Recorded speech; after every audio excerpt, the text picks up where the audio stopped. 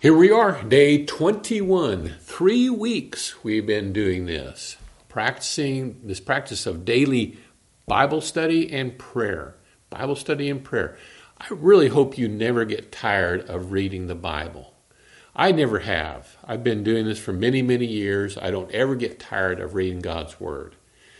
But I often get asked, what happens if I do get tired? What if I wake up some morning and I really don't feel like reading the Word of God? What should I do? Here's always been my answer. Read it anyway. Let me tell you why.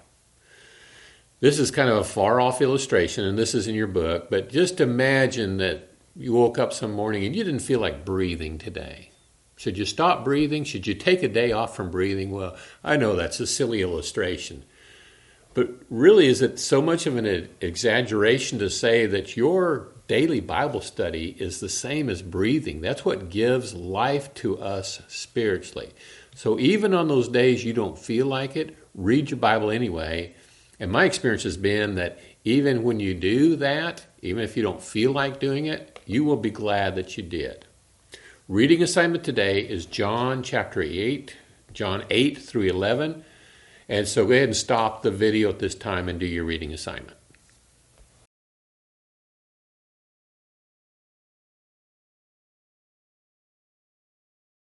You just read John chapter 8 through 11, and the woman caught in the act of adultery in John chapter 8. Great story, great example there of the tremendous love that Jesus has for us. You and I, we're a lot like that woman caught in adultery. She deserved death for what she had done. We also deserved death for our sins. And yet God was gracious to us.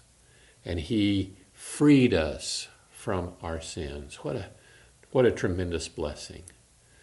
So if the Son sets you free, you will really be free. You read that today in John chapter 8 and verse 36. What a great verse. We should commit that to memory. And so get you a card and write out your memory verse, John 8:36. So if the Son sets you free, you will really be free.